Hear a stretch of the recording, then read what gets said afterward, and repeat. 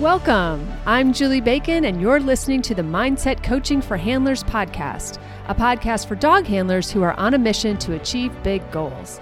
Here I share lessons, insights, personal stories, and tools you can apply during your next show, trial, or test to help you strengthen your mental game and hopefully cue more consistently. Be sure to check out the show notes where you'll find details about the episodes, plus important links, including the link to the Dogged Planner and Workbook created just for handlers on a mission. So if you're ready to improve your competitive mindset, get out of your own way, and connect with your dog like never before, then it's time to get comfy, bring an open mind, and work your mindset. Hey everyone, welcome back. Today we are taking on perfection and perfectionism and being a perfectionist. I know I have identified at times in my life, and sometimes daily, as being a perfectionist. And I also know that when it comes to sports, it is a very dangerous thing to be, because for the most part, there is no such thing, right? Even a beautiful cue run might not have been perfect. I mean, like really perfect, right? And so I think this is kind of a thing that we need to talk about because it impacts what we're going after and what we feel that success looks like. And that's kind of a corporate term, I guess. We always used to say like, well, what does the success looks like? How are you defining success? And if you are defining success or you feel like a good run has to be perfect, then that could be, it could be a dangerous place to be. It could be a depressing place to live because like, how often do you attain that then? It could really be eroding your confidence because again, if that is your standard, if your standard is perfect or not, then you're hitting the not area a lot more than you should be. And that is probably eroding your confidence. So we're going to try to unravel perfectionism and kind of why it happens and where it comes from and what we can do about it and all that kind of stuff. And I have a little kind of anecdote, I guess, that comes to mind. And that is of my dad, he's been gone a number of years now. But he could never, there were a lot of words he couldn't properly pronounce. I don't know why, but perfect was one of them. That man, in all of my years of knowing him, always pronounced it as perfect. Like as though it was spelled P-E-R-F-I-C-K, like perfect. That's perfect. And it always had a K on the end, and it may or may not have had a P-I-C-K or P-E-C-K. Regardless, it was not perfect. And I mean that in all of the ways, right? It wasn't the correct pronunciation of it.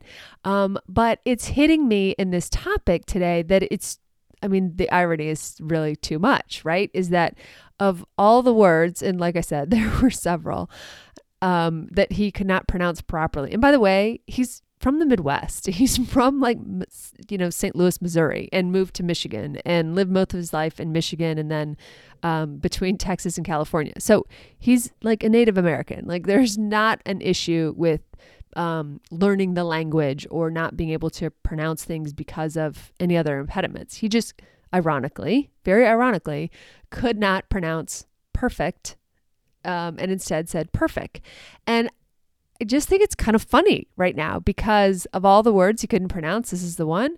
And, but it is a great reminder for all of us. And as my friend Lizzie LaRock would say is, she always says feck perfection.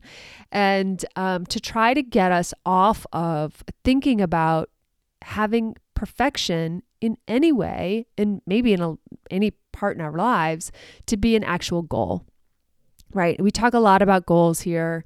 I'm all about goals, but perfection is not a goal that I have, especially when it comes to my dogs. Now, when it comes to myself, I still one of the things I blame my procrastination on. I have a lot of outlets for blame there, but is my desire to be perfect at something, right? I don't like to start something if I don't know exactly how to do it or how to do it well. All right. And how to do it, I'll say it perfectly. And so sometimes if it's a new task, something I've never done before, it'll sit there just staring me at the face because I don't know what to do. I don't know how to do it correctly. I don't know how to do it right. And, I could go into my childhood and upbringing and expectations of parents and teachers and Catholic school and like a whole host of other things that I could, draw lines back to. But the thing is if we have in our heads a standard that is perfect or nothing, or we come from an upbringing or experiences that tell us that we don't want to be judged for less than performance, right? We're afraid to be wrong. We don't want to be criticized. That any form of criticism is personal, that failure is personal, all of these things. And yeah, some of those things require more therapy than others to get through. Okay, so we're not going to go there. But I do think it's interesting to sit with your ideals of why perfection is important. And what's interesting for me is there's areas where perfection is important, where I think, like in a work setting where I think I might be judged or receive criticism, something like that. But what's interesting is in the dog sports, I don't really have that hang up. And that's great for me, right? Lucky me. But I don't really walk into the ring thinking, oh my God, I have to be perfect. And thank goodness, right? Because I would argue that in dog sports, perfection is so elusive. And even with elite handlers or those people you think are elite handlers or never make a mistake or they're always perfect and all this kind of stuff, that's kind of also it's a little unfair to apply to them because that's a lot of pressure on them. Even if they don't know that you say that about them. But also it's unrealistic because to say that, now you might have a perfect run or you might witness what you think is a perfect run. But that same elite handler might walk out of the ring and be able to name 3 things that they feel like they did wrong. So it's really dangerous. It's dangerous to go for it. It's dangerous to label it. It's dangerous to think that it exists. And I think, there are ways to aspire to being precise. There are ways to aspire to holding your criteria in such a way that gets a particular result or a particular performance. I think those things are incredibly important. But having perfection as a goal or having it be the standard by which you judge your value or your worth is incredibly detrimental to your growth. And speaking of growth, it's also very much gets into like a fixed mindset sort of approach, which we don't want, right? We want to be in a growth mindset. We want to be open. We want to be willing to make mistakes in order to improve, right? Now, the thing that a lot of us are very sensitive about, and I said us because that includes me, is that is criticism, judgment, other people saying, even if it's my instructor and I've actually asked for feedback, right? It's still very bristly to me to be judged or told that, no, that was terrible. Or, nope, here's, you do a thing you're really proud of, the sequence or this healing pattern or something that you did, only to have your instructor say, like, start with the things that you just did wrong, right? You were feeling pretty good about it. And then they lead with the things that you did wrong instead of the things that you did right. All right. So I get it. But we walk into the ring all the time where we are either subjectively or objectively judged, scored, graded, given awards or not given awards for our performance. Or even in the case of confirmation, just for how our dog looks that day, against other dogs or in comparison or relative to. So it's a tricky thing to be any kind of an athlete in any kind of an arena walking in and knowing that on the one hand, you want to get better and you want to improve, but on the other hand, holding this ideal of perfection to be the thing that you're going after, right? And related to all of this, I just did my goals, and I know that everybody's it's January, so everybody's doing their goals. Hopefully you're doing them in the Dogged Planner. But even if you're not, even if you're just writing down the things that you want this year, I doubt that any of them started with be perfect or perfect about this or perfect. I bet the word perfect doesn't even come up in your goals, because the truth is you can get to a lot of your goals I'm going to say by the skin of your teeth, right? I mean, if you've had a 170 in obedience, or you've, gotten a great save in agility, or maybe even you queued with a bad call in agility. I got one of those ones too, right? They didn't call my A-frame when it very should have much been called. And so those all are very imperfect, very far from perfect, maybe very verging on terrible runs that still got us on the path to those goals, right? So we don't need to be perfect to achieve our goals. We don't need to be perfect every run all the time. We don't even need to be perfect in the finals, right? We make it to the finals. Maybe we need to be clean, but it doesn't mean we need to be perfect, right? And so I want you to really think about that as you're driving to your trial this weekend, about what that means and how you hold your kind of standard and your level of success. And are you a person who is asking yourself to be perfect? And I say asking yourself because for the most part, I don't hear handlers expecting their dogs to be perfect. We seem to be a lot more forgiving about our dogs and their abilities for their consistency, their ability to perform in different environments. And we make excuses for them even. We're like, oh, they're just not in that condition right now. We're really rusty. We haven't trialed in a few weekends or several months or whatever, and so on. And so I think that we're a lot kinder to our dogs, which is great. I want us to be very kind to our dogs. I want us to be very forgiving of them. They are dogs, and they're feeding off of us. But we also can't shoulder all of that responsibility either, right? So we have to let ourselves off the hook. We have to forgive ourselves, which is a very hard thing for handlers to do. We have a very hard time forgiving ourselves for mistakes. And it all gets jumbled up in this same kind of bucket of us trying to attain a standard of performance consistently that may not be possible for us right now, maybe given our experience, or given the dogs that we have, or given the fact that we haven't trialed in a long time. I haven't trialed in a little while. And so if I walk to the line tomorrow, should I have those same expectations that I had on myself when I was trialing regularly, right? Not really fair. And again, when we hold these expectations or these kind of impossible standards for ourselves and we miss them because they were impossible, we really knock our confidence.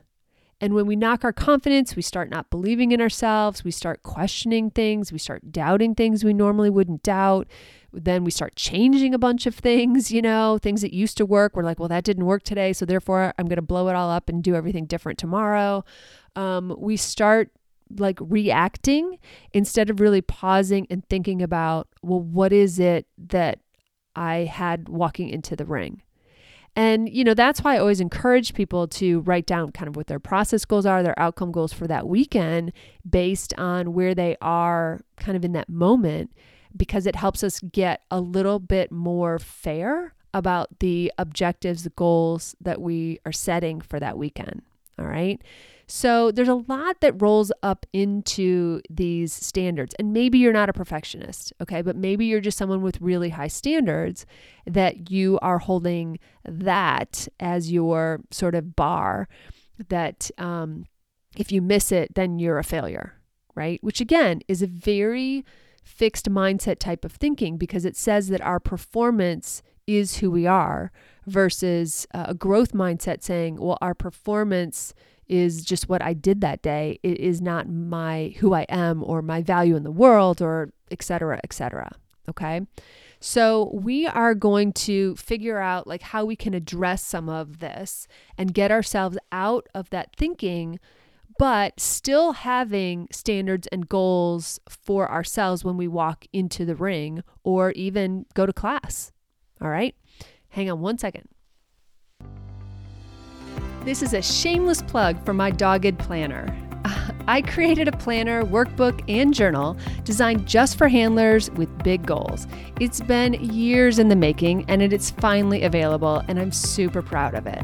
The link to learn more is in the show notes, but quickly, the Dogged Planner has goal-setting pages, title tracking, a place to record health information, in-season date capture, notes pages, and monthly and weekly calendars. The workbook is everything except the calendar, and the journal is blank for seminar notes, rehab plans, training notes, agility stickers, or whatever else you may need. All are available on Amazon and are made to order. So if you're serious about slaying your goals this year, then you need the Dogged Planners. All right, so let's talk about this. Let's talk about how we get out of this wheel, the circle, because I do think people get caught in a little bit of a loop, because if they're not aiming to be perfect, then what are they aiming toward, right? What is their definition of success, their standard of success? If I go into a rally ring and I get a 75, I'm going to be really bummed about that probably. But if I go into the rally ring and I get a 75 on a dog that's never been to a dog show before, I'm going to be like, oh, look at us. We're trying, we're making progress. So the first thing that when you are trying to redefine what success looks like is to really think about each run more individually, not like holistic, right? I play a lot of sports with my dogs. So what I expect in the rally ring versus obedience versus agility versus draft, those are all I have really different expectations for those rings.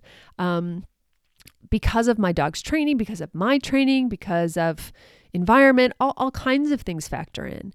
So I am now very careful when I set goals for the weekend or set goals for those venues about what I'm holding or what I'm going for or what I think is realistic. And I think realistic or appropriate, those are two words I always go to when I tell clients of like coaching clients, for instance, like about setting their goals. Like, well, what's the appropriate goal to set? Like, yeah, that may be what you would want to set, but what is the actual appropriate goal or the realistic goal? And I'm not asking you to dial back your goals or lower the bar in those kinds of ways, but I am asking you to like kind of have a think about, well, what's realistic for this dog and me in this time? Again, like I said, I haven't run agility in a while. If I went and played agility this weekend, I should not expect like even to get my weave poles with Moxie, right? Because it's been a minute.